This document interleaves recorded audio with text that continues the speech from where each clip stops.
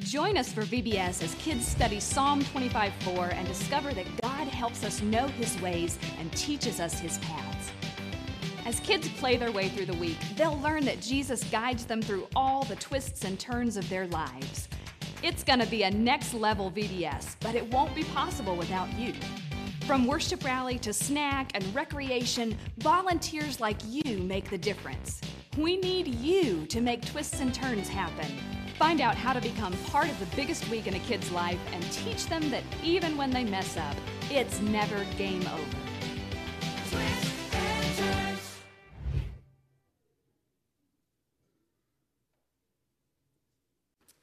Well, good morning.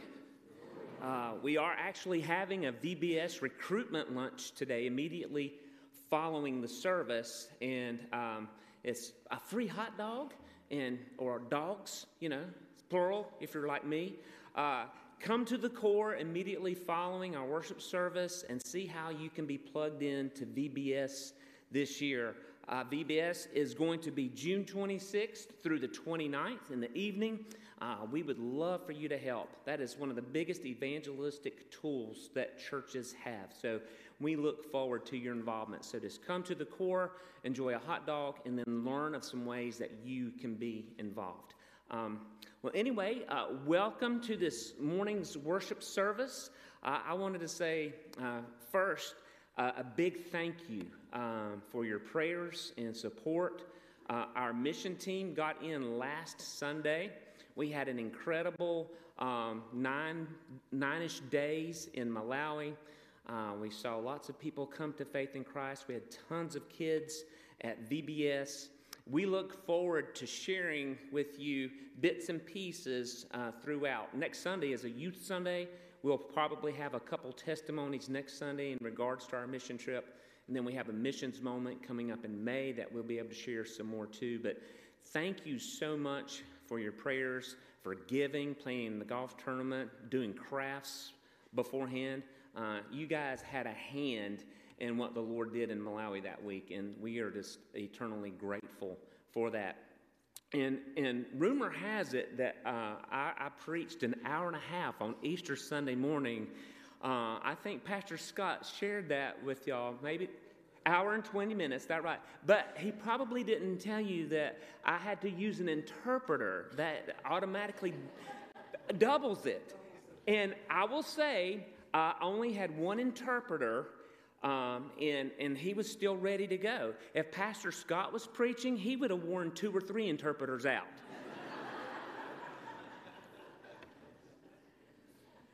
Oh my goodness. But anyway, we are glad that you are here to worship with us this morning. And if you're visiting, I would like for you to take a care card that's in the pew back in front of you and fill that information out.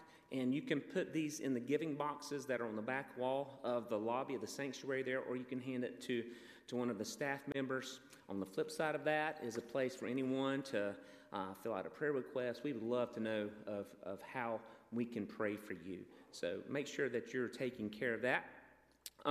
We've got lots of things happening and going on in the life of our church. Sunday, May 14th is our family dedication day. And parents who wish to participate in this dedication need to attend the class that is the week before on May the 7th at 9 a.m. in the kids' worship room. To be included in this class, you need to fill out the appropriate forms, and you can pick up those forms at the welcome desk, and they need to be filled out by April 30th. And if you have any questions about this, please contact Amanda Christian. Ladies, don't forget your event's coming up around the corner, May 4th. And this is for all ladies ages 3 and up. The event is called Complete Joy, and it will include delicious finger foods, some punch, and some assorted teas. Also, there's going to be a step-by-step canvas painting experience that'll be led by a local art instructor, Kelly Stout. So, ladies, I know that you will want to go ahead and make your preparations to be at that event. You can get more information at the welcome desk. Senior Adult Sunday is around the corner on May the 7th. All senior adults are invited to attend. There's no fee for the meal, but it is a ticketed event. So if you plan on attending the meal on May the 7th, senior adults, please go by the welcome desk and get your ticket so we can plan accordingly. This year's women's growth groups will again meet twice a month, beginning in May and running through October. The cost is $10, and the theme is identity theft, reclaiming the truth of who you are in Christ. Registration forms are available now through May the 7th, and again, those are at the welcome desk. We have food roundup going on. There's bins in both lobbies, sanctuary and core, so make sure that you're getting that food in for the food roundup. Today is also the last day to sign up for the family campout. The family campout is going to be April 28th and 29th at 10 Spencer Park. The cost is $8. Sign up for that at the welcome desk. And Amanda Christian also wanted me to announce that today is the last day for CentraKid sign up. So parents, if you want your 3rd through 5th grade kid to go to that, please see her and take care of that today. I know there's other announcements that come to you guys via email. And so please make sure that you're paying attention to those emails and keeping up with the announcements. Let's go to the Lord in prayer. Father, it's good to be in this place today, to gather with like-minded folk who share a common bond in Jesus Christ, our Lord and our Savior. God, it's good to worship you. You inhabit the praise of your people. And God, I pray that our worship today is done in spirit and in truth. God, I pray that the words that we sing and say and preach and pray are actually the reflections of our heart that has been changed for eternity's sake by the gospel of the Lord Jesus. God, I pray that if there's anyone here this morning within the sound of my voice that does not have a relationship with you, God, I pray that your Holy Spirit awaken them to their need for you. God, I pray that you convict them of their sin and let them turn their eyes upon the Lord Jesus and his life that was sacrificed for us on the cross of Calvary. God, we thank you that even just a couple of weeks ago, we celebrated the very fact that the good news of the gospel does not end at the cross, but at the resurrection. God, we thank you that through the resurrection, Lord, you conquered death, sin, and the grave. And Father, you gave us the great promise before you ascended into heaven that you would come again and receive your people into yourself. Lord, may we be preparing for that day. Lord, I pray that you would bless our pastor with the words to say. God, I pray that you would use him to speak to our hearts this morning. God, we love you, and we thank you for loving us first. I pray all this in Jesus' name. Amen. Would you hear from God's word, 1 Peter chapter 1. All praise to God, the Father of our Lord Jesus Christ. It is by his great mercy that we have been born again, because God raised Jesus Christ from the dead. Now we live with great expectation, and we have a priceless inheritance, an inheritance that is kept in heaven for you, pure and undefiled, beyond the reach of change and decay. And through your faith, God is protecting you by his power until you receive this salvation, which is ready to be revealed on the last day for all to see. So be truly glad. There is wonderful joy ahead, even though you have to endure many trials for a little while. These trials will show that your faith is genuine. It is being tested as fire tests and purifies gold, though your faith is far more precious than mere gold. So when your faith remains strong through many trials, it will bring you much praise and glory and honor on the day when Jesus Christ is revealed to the whole world. Amen. Would you stand as we proclaim together and worship our Savior? Sing to him this morning. My Jesus, my Savior, Lord, there is none like you. All of my days I want to praise the wonders of your mighty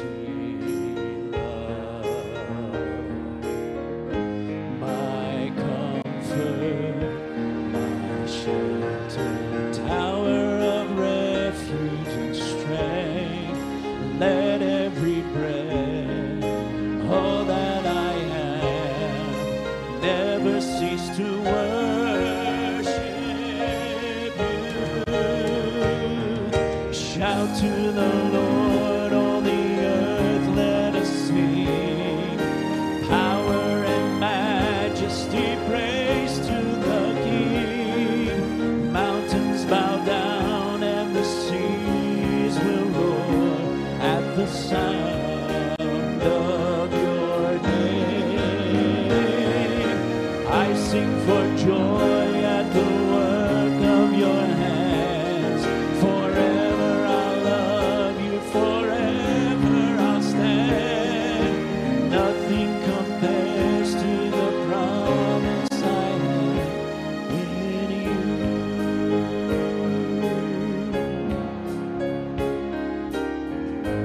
My Jesus, my Savior, Lord, there is none like you. All of my days, I want to praise the wonders of your mighty love. My comfort, my shelter, tower of refuge and strength. Let every breath, all that I have, never cease to worship you.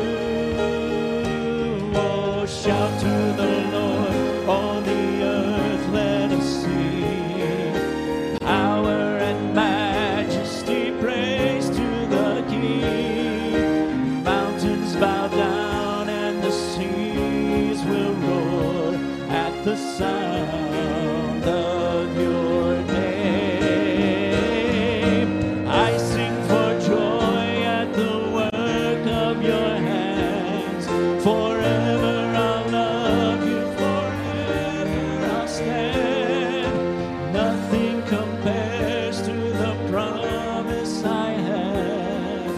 Nothing compares to the promise I have. Nothing compares to the promise I have in you.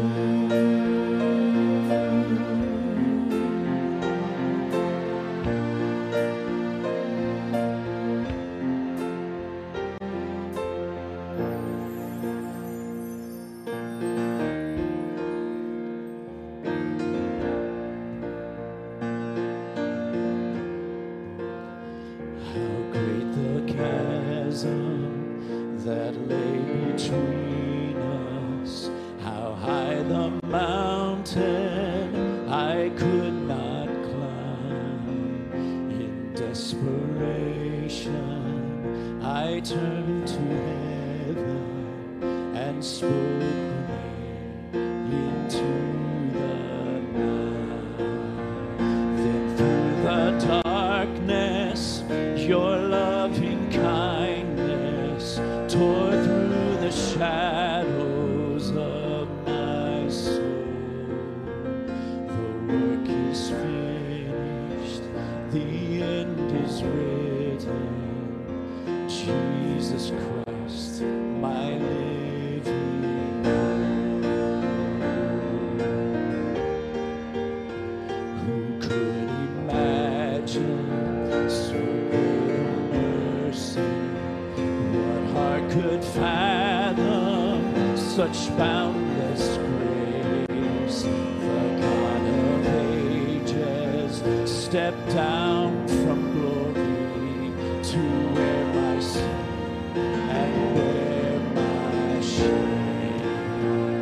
The cross has spoken, I am forgiven. The King of Kings calls me his own. Beautiful Savior, I'm yours forever. Jesus Christ, my living hope. Hallelujah, praise the one who set me free. Hallelujah, death has lost its grip on me. You have broken every chain. There's salvation in your name, Jesus Christ, my living hope. Hallelujah.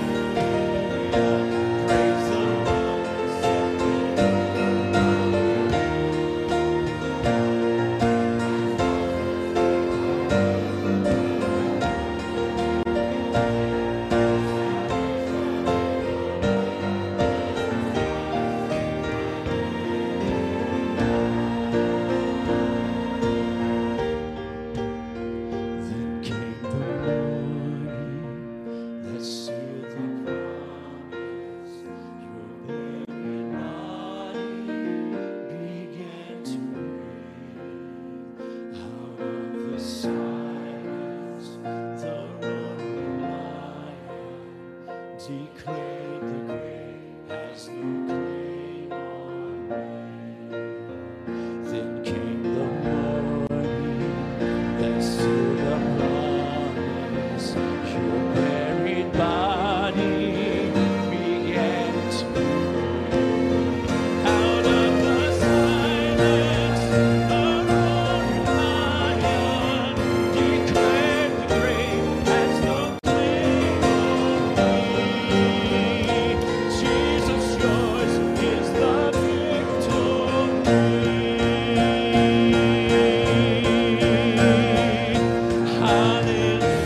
Hallelujah. Praise the one who set me free. Hallelujah. Death has lost its grip on me. You have broken every chain. There's salvation in your name, Jesus Christ, my living hope.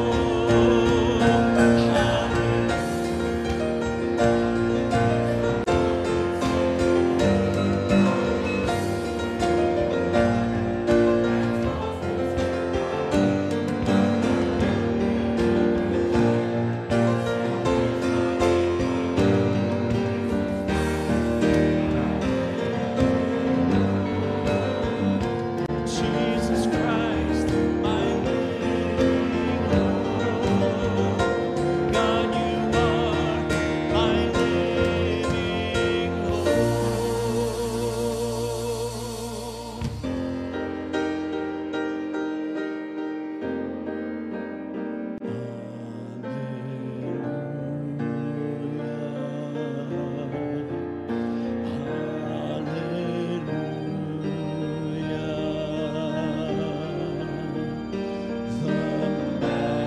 Majesty and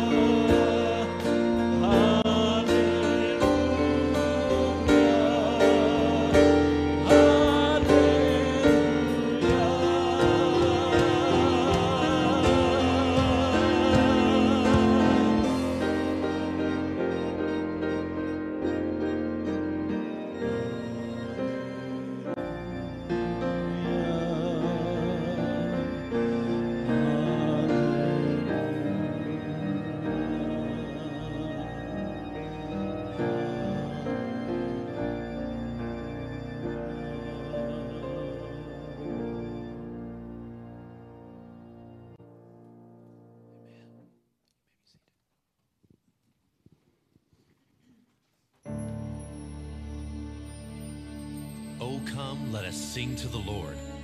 Let us make a joyful noise to the rock of our salvation. For the Lord is a great God and a great King above all gods. In his hand are the depths of the earth. The heights of the mountains are his also. The sea is his, for he made it, and his hands formed the dry land. Oh, come, let us worship and bow down. Let us kneel before the Lord, our Maker. You poured out the water, raised up the mountains, imagine the heavens. I can't even fathom how good you are. How good you are. With one single motion, you wrote every bird song, you washed my emotions. Can't even fathom how good you are.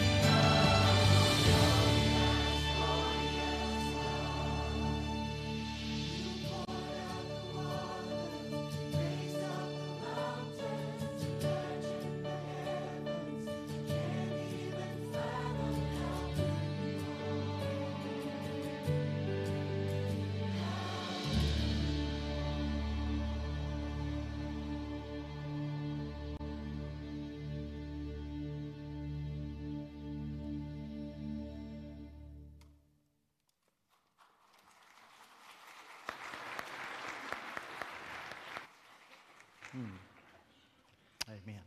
Thank you, choir. Take your Bibles and turn with me to Mark chapter 11, if you would please. You know, I don't think Kevin Knight's got the memo. People have been saying lately, Pastor Scott, you've been closing out by like 11:20. I'm not going to do that this morning, though. The 10 minutes I left on the table last week, I'll probably reclaim today, okay? We're going to look this morning at the subject matter, faith, forgiveness, and other lessons. Faith, forgiveness, and other lessons. Would you stand with me for the reading of God's Word, please? We'll pick up reading in verse 20. And as they passed by in the morning, they saw the fig tree withered away to its roots. And Peter remembered and said to him, Rabbi, look, the fig tree that you cursed has withered. And Jesus answered them, have faith in God. Truly I say to you, whoever says to this mountain, be taken up and thrown into the sea, and does not doubt in his heart, but believes that what he says will come to pass, it will be done for him. Therefore I tell you, whatever you ask in prayer, believe that you have received it, and it will be yours. And whenever you stand praying, forgive if you have anything against anyone, so that your Father also, who is in heaven, may forgive you your trespasses. And they came again to Jerusalem, and as he was walking in the temple, the chief priests and the scribes and the elders came to him. And they said to him, by what authority are you doing these things? Or who gave you this authority to do them? Jesus said to them, I will ask you one question. Answer me, and I will tell you by what authority I do these things. Was the baptism of John from heaven or from man? Answer me. And they discussed it with one another, saying, if we say from heaven, he will say, why then did you not believe him? But shall we say from man? They were afraid of the people, for they all held that John really was a prophet. So they answered Jesus, we do not know. And Jesus said to them, neither will I tell you by what authority I do these things. And he began to speak to them in parables.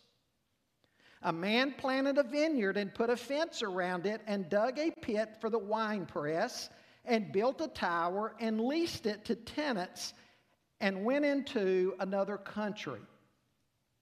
When the season came, he sent a servant to the tenants to get from them some of the fruit of the vineyard. And they took him and beat him and sent him away empty-handed. Again he sent to them another servant, and they struck him on the head and treated him shamefully. And he sent another, and him they killed. And so with many others, some they beat, some they killed. He had still one other, a beloved son. Finally he sent him to them, saying, they will respect my son. But those tenants said to one another, this is the heir. Come, let us kill him, and the inheritance will be ours. And they took him and killed him and threw him out of the vineyard. What will the owner of the vineyard do? He will come and destroy the tenants and give the vineyard to others. Have you not read this scripture? The stone that the builders rejected has become the cornerstone. This was the Lord's doing, and it is marvelous in our eyes. And they were seeking to arrest him, but feared the people. For they perceived that he had told the parable against them. So they left him and went away. Father, I pray today that you would open our ears that we may hear, and open our eyes that we may see. Lord, help us to understand what it is you desire in your people. God, may we live accordingly because your Spirit dwells in us. God, where we are weak, help us. Lord, help us not to lean upon our own understanding or our own wisdom, but to lean wholeheartedly upon you, trusting you in all things. Lord, I pray that our lives would be the witness that people would see us and see the reality of you in us. We ask these things in Jesus' name. Amen. B.B. McKinney was a famous hymn writer, wrote some of the hymns in our Baptist hymnal. No doubt the hymn that probably comes to your mind, that's one of B.B. McKinney's, is the hymn, Have Faith in God. Listen to some of the stanzas of that hymn. B.B. McKinney writes, have faith in God when your pathway is lonely. He sees and knows the way you have trod. Never alone or the least of his children, have faith in God, have faith in God. Have faith in God when your prayers are unanswered. Your earnest plea he will never forget. Wait on the Lord, trust his word, and be patient. Have faith in God, have faith in God. Have faith in God, though all else fail about you. Have faith in God. He provides for his own. He cannot fail, though all kingdoms shall perish. He rules and reigns upon his throne. Have faith in God. He's on his throne. Have faith in God. He watches over his own. He cannot fail. He must prevail. Have faith in God. Have faith in God. Folks, what a great hymn that is. Amen? And it really says to us what the Scripture proclaims. Believers are to have faith in God. We are to trust him with every fiber of our being. We are to walk by faith. We are to pray by faith. Everything we do, we are to live lives of faith. And we're to believe that God will do everything that he says in his word that he will do. And we're going to see that this morning. But I do think before we come to that particular lesson, it would benefit us a great deal to tie this in with what we looked at last week. You see, all of these events in this section of Mark tie together. They are like beads on a necklace.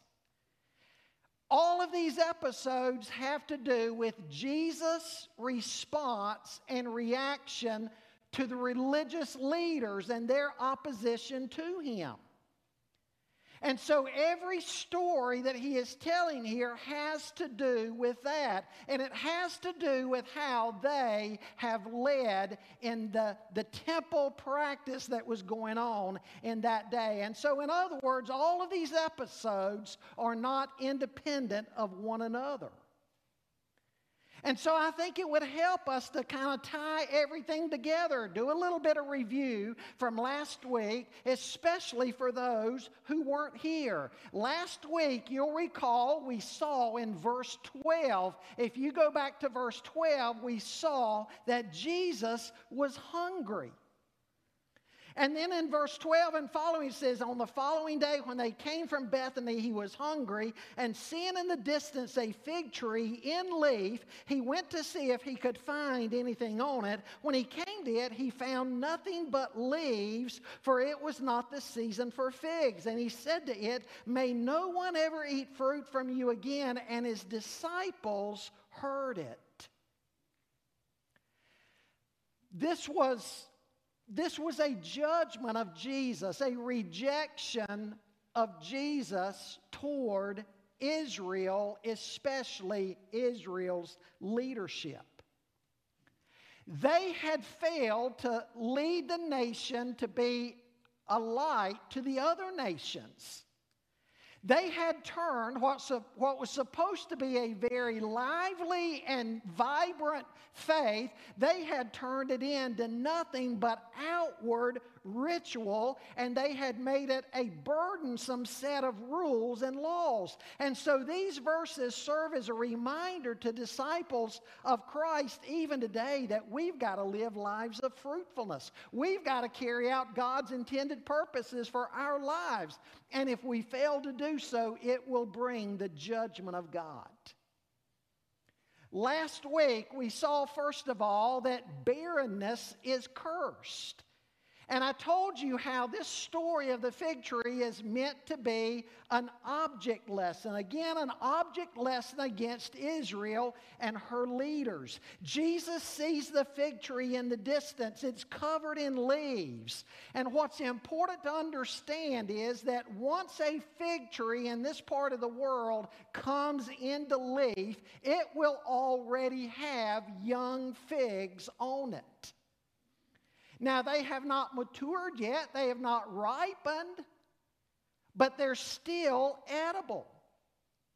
Fig trees would put on leaves from February through April. Passover was in April, and so this is probably early April. And as Jesus approaches this tree, it's barren. There are no figs. The leaves have given the appearance from a distance that the fig tree would have had these young figs on it, even if they weren't ripened yet, but there was no fruit. Again, this was a picture of Israel.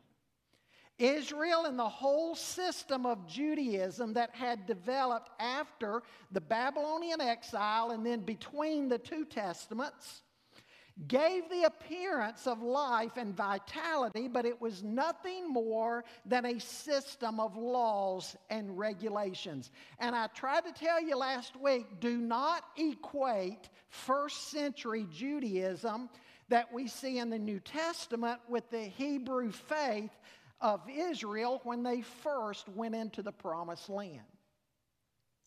I'm of the opinion that if you could have dropped Moses or Joshua down into Jesus' world in first century Israel, Moses and Joshua, neither one would have probably recognized what the Jewish leaders had turned the Hebrew faith into.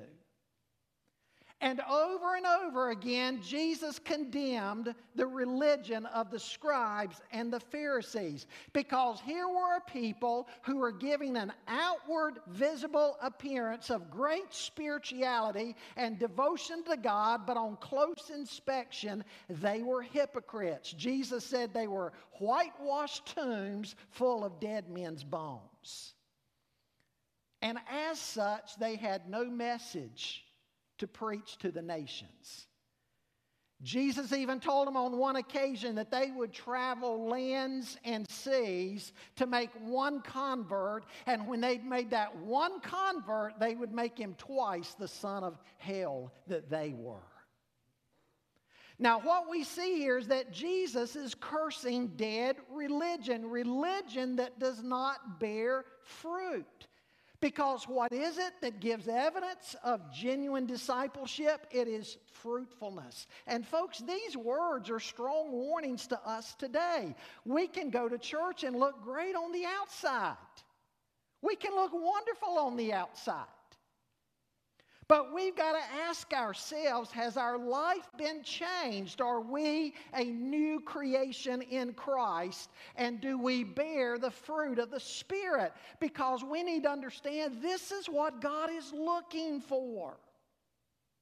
They were so proud of their temple. People today can be proud of their churches. But again, we've got to stop and ask ourselves, is there spiritual life that bears fruit? Is that what our lives are about? Because sadly, a lot of people in churches today perhaps are nothing more than fig trees with pretty leaves but no fruit. Well, then we moved on last week, saw how worldliness was cursed. It says in verse 15, they came to Jerusalem, and he entered the temple and began to drive out those who sold and those who bought in the temple, and he overturned the tables of the money changers and the seats of those who sold pigeons. Again, we need to understand what's going on here. People would come to Jerusalem to celebrate the Passover every year in the spring of the year. It was one of the main feasts that every Jew was supposed to go to Jerusalem to celebrate. It's said that the population around Jerusalem would swell to about 10 times its normal size. And a lot of these pilgrims have come from far distances. And some of them would bring the needed sacrifices with them. They might get there, and the priest might give a ruling that that animal was not without defect. And so they would have brought that animal for nothing. Even if the animal was okay, still they would have had to travel with it for great distances. And so the religious establishment, under the direction of the Sadducees and the Sanhedrin, had started a business there on the outer temple grounds. They offered animals for sale, sometimes with a markup as much as 16 times what that animal should have cost. But it was sold as kind of a thing of convenience. You know, just wait till you get here and buy this animal. And if you buy one of our animals, it's been approved by all of the priests, so you'll know that it's without defect. And so, hey, they'd made a big business out of this. And then there's the money changers, because a lot of these people coming in would have coinage from regions that would have images of pagan religions on them, and they couldn't use that. And so they would have to exchange the money. And again, there was an exorbitant fee for doing that. Jesus was infuriated when he saw all of this.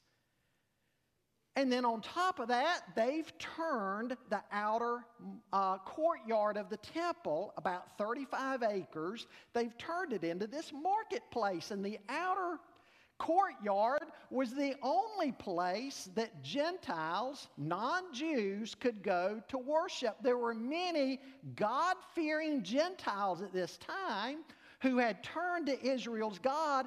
They likewise would go up to Jerusalem for the Passover festival.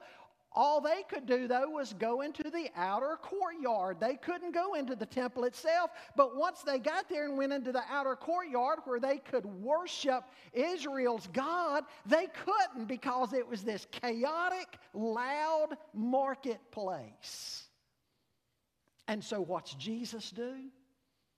He drives them all out. And the word that is used here is a very forceful word. It's the same word that is oftentimes used of Jesus driving demons out of people. He drives these money changers out of the courtyard, and these people selling these animal sacrifices. I mentioned to you last week how this is not simply the cleansing of the temple, but the rejection of the temple.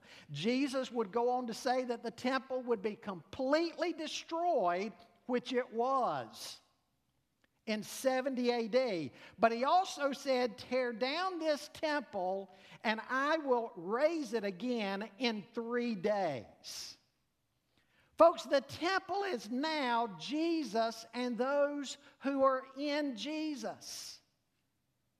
Meaning that the Jerusalem temple that was destroyed in 70 AD by the Romans no longer has any purpose whatsoever in the redemptive plan of God.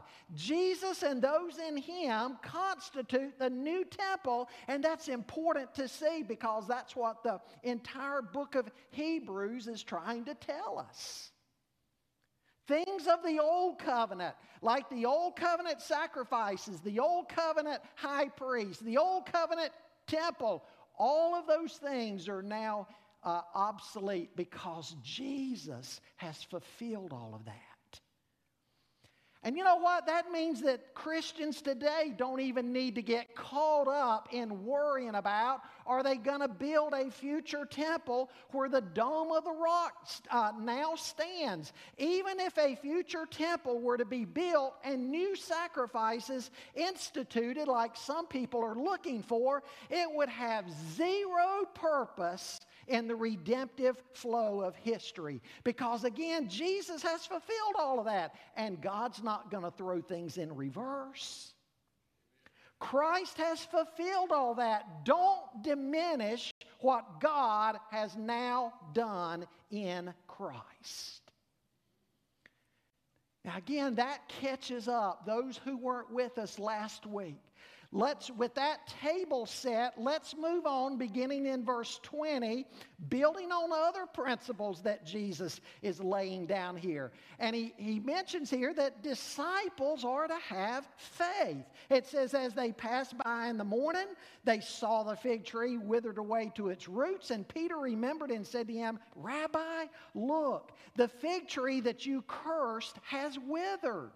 And Jesus answered them, have faith in God. Truly I say to you, whoever says to this mountain, be taken up and thrown into the sea, and does not doubt in his heart, but believes what he says will come to pass, it will be done for him.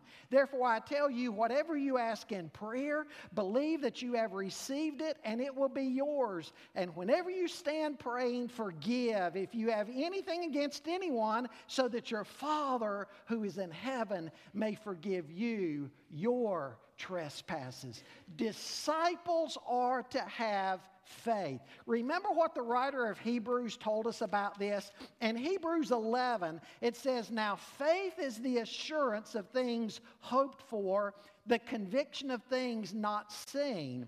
For by it the people of old received their commendation. By faith we understand that the universe was created by the Word of God, so that what is seen was not made out of things that are visible.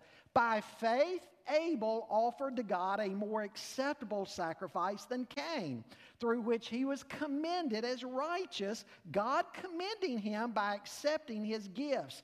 And through his faith, though he died, he still speaks. By faith, Enoch was taken up so that he should not see death. And he was not found because God had taken him. Now, before he was taken, he was commended as having pleased God. And without faith, it is impossible to please him. For whoever would draw near to God must believe that he exists and that he rewards those who seek him. Folks, disciples of Jesus have to have faith. We have to live by faith. Now, what is it that has provoked this teaching by the Lord? It's when they pass by the fig tree the next morning. And they see that the fig tree has withered away, not just withered away, but it's withered away from its roots. It's completely withered. Symbolizing, again, the old covenant now is gone. In Jesus, he's fulfilled it all. After Jesus' first advent and what he's going to do on the cross, that fig tree, symbolizing Israel, is withered, and Peter seems astounded by all of this, and he calls attention to this tree as though it should be a surprise. And Jesus gives an illustration of hyperbole. Jesus is not saying we can go around and change the earth's topography. You know, one of us saying, hey, I want a mountain here. I want this mountain removed. And boom, that mountain's gone. Or here's a mountain. Or here's a beach. Or here's an ocean. Could you imagine if everybody did that? Don't turn this into that sort of thing, because some Christian groups use passages like this to promote a name it and claim it theology. And if it were meant to be that sort of thing, then God's people would never have to get sick. We would never have to experience trials. We would never get diseases. We would never die. And on top of that, we'd be multimillionaires. Well, what are mountains? They're hurdles. You have to go over them or around them. Of course, today we even dig through them. But a mountain's got to be dealt with. It's there and it's big. Do you have anything like that in your life this morning? Could it be some mountain with a child or your marriage? Could it be something like that? You need to pray, and as you pray, you need to have faith. As the writer of Hebrews says, you've got to believe in God that He's there and He's a rewarder of those who seek Him. If you don't think God is there and don't think He's big enough, you won't go to Him in the first place. And that's why Jesus said in the Sermon on the Mount, ask and keep on asking, seek and keep on seeking, knock and keep on knocking. Now listen, God's Word plainly reveals to us that not every prayer we pray is going to be answered exactly the way we want it to be. And yet the Bible still commands us to pray. There's a mystery there that we've got to be satisfied to live with. Realize many prayers may be answered exactly the way you want. Some may not be. God may say no to others. But we still need to pray. Some people say, well, if I'm not going to get everything the way I want it, I just won't pray. Well, you'll be the loser then. In the book of James, James says, you don't have because you don't ask. And then James went on to say, other times you ask amiss that you may consume what you get upon your lust. You look at some of your prayers and probably some of them are centered all around you. Me, me, me. God, give me this. Me, me. Make this happen for me. Very selfish. Folks, our prayers need to be God-centered. We need to focus on His will, His agenda, His glory. And assuming we're doing that and praying according to the will of God, John tells us in 1 John 5, this is the confidence that we have. If we ask anything according to His will, He hears us. And if He hears us, then we have the petitions that we have asked of Him. Again, if we ask anything according to His will. Folks, that ought to be motivation to pray, and it ought to be motivation to pray biblically. And look at the life of Jesus, the way He prayed. He constantly prayed. And He told us to pray, to ask, to seek Him, and to ask in faith. Again, sometimes He may say no, that's still an answer. Sometimes He may say not yet because it's not in His timing, that's an answer. He may say yes, but a little bit differently than you think. That's an answer. Paul wanted his thorn in the flesh removed, and God said, no, I'm going to leave it there, Paul, because through me leaving your thorn in the flesh, you're going to learn dependence on me and that my grace is sufficient for you. But the point is, in the Bible, God tells us He hears our prayers and He answers.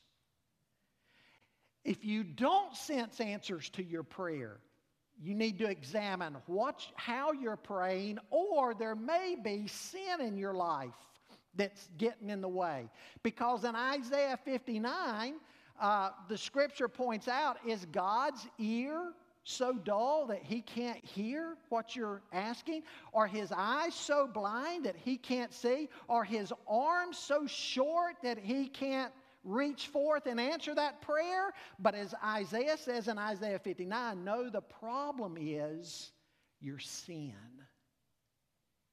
You don't see answers to your prayer because of a life of sin that you've not repented of and dealt with. But folks, assuming we deal with all that, we're to pray. And what's going to inspire us and motivate us to do that? Because we're a people of faith.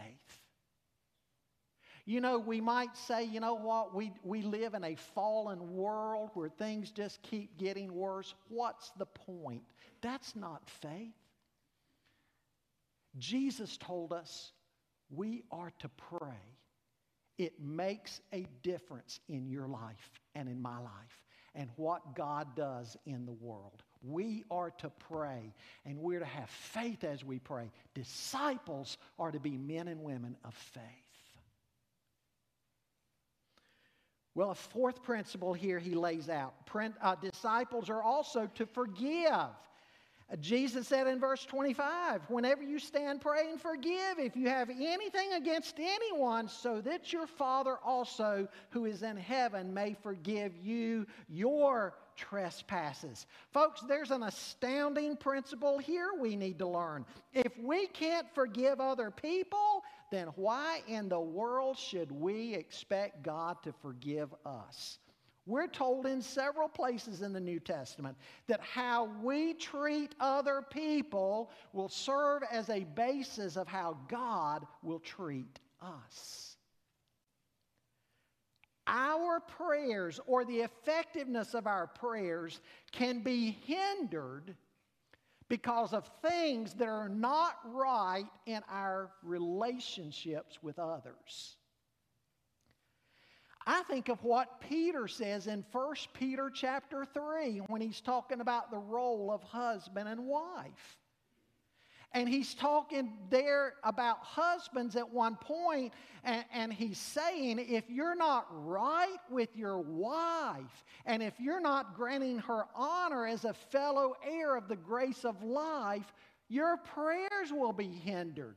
Some of you men may feel like you get down on your knees to pray to God, and your prayers are going up to the ceiling and hitting and bouncing right back down. You know what might be the problem? What might be the problem is you're not right with your wife. Relationships make a tremendous difference in our prayer. The horizontal matters. Have you ever heard somebody say, well, I don't care if I'm not right with anybody, just so I'm right with God. Hey, that's all that matters. No. It does matter. The horizontal does matter. Jesus told a story to Simon Peter in Matthew 18 about the importance of forgiveness. Because Peter wanted to have this bookkeeper's mentality. How many times do I have to forgive somebody who sins against me? And he gets up to 490 if you do all the math there. And is Jesus saying 491 times that somebody does you wrong, you don't have to forgive anymore? No, his point is unlimited forgiveness. And he tells this story about this worker who goes before his master, his king, and he owes a debt to his master that would be simply impossible to pay off. I mean, it's like 20 million bucks because he's mismanaged things that belong to his master. And he pleaded to his master that his master would forgive him, and his master did. And he gets up and he goes out and he sees one of his fellow servants who owes him like $20. You see, that's really the math there. If we were to look at what the financial terms are, he's just been forgiven $20 million. He finds a fellow servant who owes him $20. And he won't forgive him. And this friend of his uses the same words in his petition that the guy owing $20 million used against his master. And yet he won't forgive his fellow servant even $20. And Jesus said, take that servant. He'll be cast out into outer darkness. We are expected to forgive as God in Christ has forgiven us. Are you the type person that holds grudges, bears bitterness in your heart towards people, doesn't forgive? You don't have to tell me this morning that you don't see answers to your prayers. I know you don't see answers to your prayers because of what the Lord is saying here. And you won't until that's dealt with.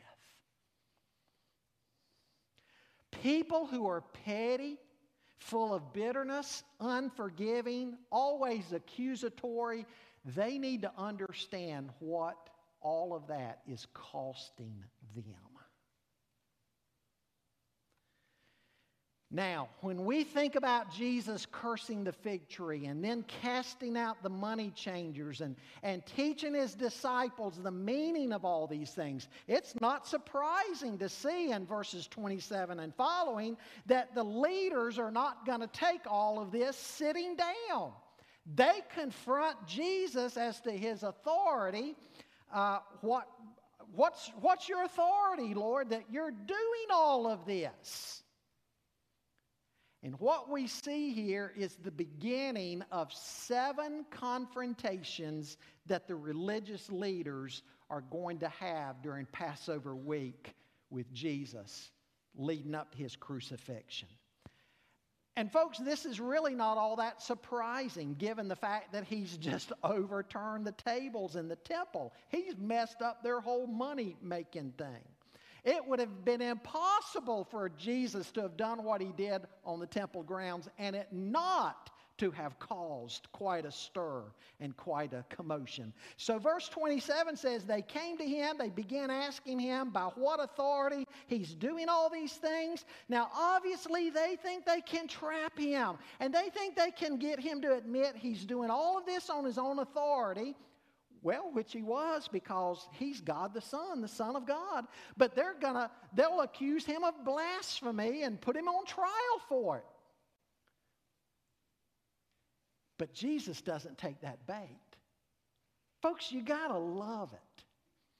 You got to love some of the scenarios that Jesus, when they would try to trap him, some of the things that Jesus would say. Don't you wish you could do that sometime the way Jesus would do things? I think of that time, they came to him talking about the levirate marriage. You know what the levirate marriage is in the Old Testament, right? That if a wife, her husband dies, and he had a brother, the brother was to marry her to raise up the descendants for the deceased brother. The descendants would be considered the children of the deceased. And they come up with this scenario, Let's suppose here's a woman that her husband has died and the brother marries her and he dies. And then another brother marries her and he dies. And another brother marries her and he dies. And another brother marries her and he dies. In the resurrection, who's going to be her husband? And Jesus says, you don't get it. You don't know the Scripture. Because in the resurrection, there's not going to be marrying and giving in marriage. Over and over again, Jesus slipped through their traps. You would think they would have learned by now, but here they go again. And so Jesus turns it around on them. He says, okay, I'll answer you your question, but you've got to first answer me. And he brings up John the Baptist. They couldn't say that John was from God because they had been guilty of not listening to John. If they denied John was from God, then they had a public relations nightmare that week of Passover because everybody knew that John was a true prophet. And so they just decide it'd be better if they don't even give an answer. So Jesus says, okay, then neither will I answer you. He got them on their gotcha question. Listen, folks, don't think you can outsmart God. Don't think you can out-reason him or have a gotcha moment against God. A lot of people think they know better than God. They throw up stuff to God. It won't work. It won't work. Let the Pharisees be a lesson to you. You can't outsmart God. Well, in verses 1 through 12 of the next chapter, chapter 12, Jesus begins to tell a parable. One of the strongest parables of judgment we have anywhere in the New Testament. And when you look at verse 1, you need to see verse 1 in light of passages like Isaiah 5. In Isaiah 5, The Lord speaks of Israel as a vineyard that He had planted. And He had built a wall around His vineyard. He had done everything necessary to protect His vineyard with the expectation that His vineyard would produce good grapes. But in Isaiah 5, God says, but instead of producing good grapes, you've only produced stink berries, worthless fruit.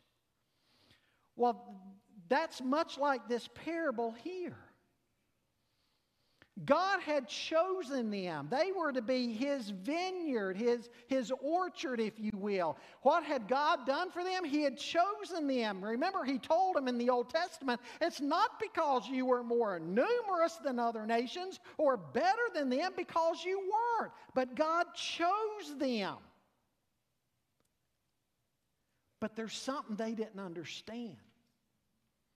He elected them, but election is for service. It's not simply so you keep the blessing for yourself. Yes, it's a blessing to be chosen, but you got to do something with it. Privilege brings responsibility. To whom much is given, much is required. Remember what God had also told them in Deuteronomy 8. When He was telling them that they weren't to forget Him. If they forgot Him and began living like the other nations around them, then He would judge them just like He would judge the other nations around them. Well, what did they do? They forgot God. And over again, they disobeyed. God sent them judges, and then God sent them prophets. And they would go right back after that period of time into their old cycles of sin and misery. And then they would start mocking the prophets and killing the prophets. And that's what Jesus is speaking of here in chapter 12, the first 5 verses. That's what they had done to all of the servants of God that God had sent them. All of the prophets God had sent them, they had mistreated and rejected. Why did God send them all those prophets? Because God wanted them to know the truth. And God wanted to call His people to repentance. But each prophet was rejected. Some, you read through the Old Testament, put in jail, others killed, all kinds of terrible things.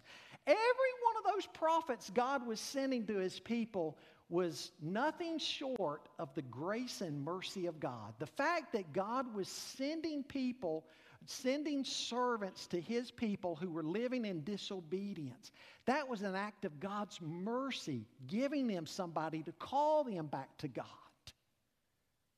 But they would reject one after the other. They didn't like the message. They'd turn on the servant because they didn't like the message. It wasn't to their suiting, to their taste. Well, what's Jesus say here in chapter 12? That the vineyard owner, what does he finally do? He says, I'll send my son. Oh, they won't reject him. They'll listen to him. For God so loved the world that He gave His only what? Begotten Son. They'd rejected all His prophets. What's God finally do? Send His Son. They'll listen to His Son, right? No, what'd they do? Nailed Him to a cross. Now what's the verdict? God's defeated, right? God's purposes are defeated, right? They've taken on God and won. They've rejected His servants. They've rejected His Son. Ha ha, God, we've shown you. Is that right? Nope. What's Jesus say here in this parable? The owner of the vineyard will come and destroy the vine growers. And in 70 AD, that's exactly what happened. The Romans came in and totally wiped out the city and the temple. The point is, God's work isn't defeated. His work isn't defeated. And as he says here, in verse 9, he'll come and destroy the tenants and give the vineyard to others. What's that a promise of? The Gentile mission, how the gospel was going to go to the Gentiles. The point is, God's work isn't defeated. He moves on and gives it to others. Listen to what Charles Spurgeon, probably the most famous Baptist preacher ever, listen to what he said in a sermon on this. Remember, and I quote here, remember once more that if you do not hear the well-beloved Son of God, you have refused your last hope. He is God's ultimatum. Nothing remains when Christ is refused. No one else can be sent. Heaven itself contains no further message. If Christ is rejected, hope is rejected. I should like every person here that is unconverted to remember that there is no other gospel and no more sacrifice for sin. I have heard talk of a larger hope than the gospel sets before us. It is a fable with nothing in Scripture to warrant it. Rejecting Christ, you have rejected all. You have shut against yourself the one door of hope. Christ, who knows better than all pretenders, declares that he who believes not shall be damned. There remains nothing but damnation for those who do not believe in Jesus. End quote. Powerful words. And that's what Christ is telling them here in chapter 12. Verses 10 and 11 speak of a cornerstone. A cornerstone would be set, and the rest of the building would be tied into that cornerstone. Christ is the cornerstone in God's new temple, the church, and it is upon Christ that the prophets and apostles are built. Now think of the arrogance in what the Pharisees and the scribes are doing here. They assume they're builders, but in reality, what are they doing? They're rejecting the cornerstone. And the Bible says you either fall upon the cornerstone and become broken yourself, or it falls upon you and crushes you. To reject Him brings His crushing judgment upon you. And that's what they were doing. Verse 12 says, they realized He was speaking these words against them. They finally got something right, didn't they? And what they want to do? They wanted to seize Him and cause Him harm. But they feared the people. But you know what? By the end of the week, they would seize Him. They would kill Him. They'd crucify Him. Their rejection was complete. Folks, if God didn't spare His people, do we think He'll spare us? That would be nothing short of an arrogance that would equal theirs. Let me give you some lessons this morning, and I've got a number of them that ties all of these passages together. Believers are to believe God. That should be obvious. Believers are to believe God. Well, how do we know that we have faith? Well, you look back to Hebrews 11 again. Hebrews 11 is that roll call of the faithful. And it shows that they were faithful by what they did in their lives. They believed God, and then in their lives they went out and did costly things that demonstrated that they believed God. Does your life demonstrate that you do have faith? Secondly, believers are to persist in prayer. Believers are to persist in prayer. Third, believers are to deal with hindrances in their own spiritual life that affect prayer, such as their attitudes to others. Are there people that you need to forgive and get right with? Fourth, forget thinking that you know better than God. Don't try to reason your way around what He says. God's ways are higher than our ways, and His thoughts are higher than our thoughts. Fifth, God's grace in saving you and me is amazing. It's amazing. But folks, don't think that privilege doesn't carry responsibility with it. It does. Again, to whom much is given, much is required. And then lastly, repeated disobedience reveals unbelief. And God's judgment against all unbelief will be swift one day. Father, we thank You for these words. They were intended to be hard-hitting words to the religious establishment. And they're hard-hitting words to us. God, I pray that we would do today what the leaders then refused to do. They refused to take to heart all of these words, all of these lessons. They refused to repent and come to Christ. But I pray that none here would do that today. That we would listen and come to You. And that in every way our lives would demonstrate that we have come to You. For it's in Jesus' name that we pray. Amen. Would you stand?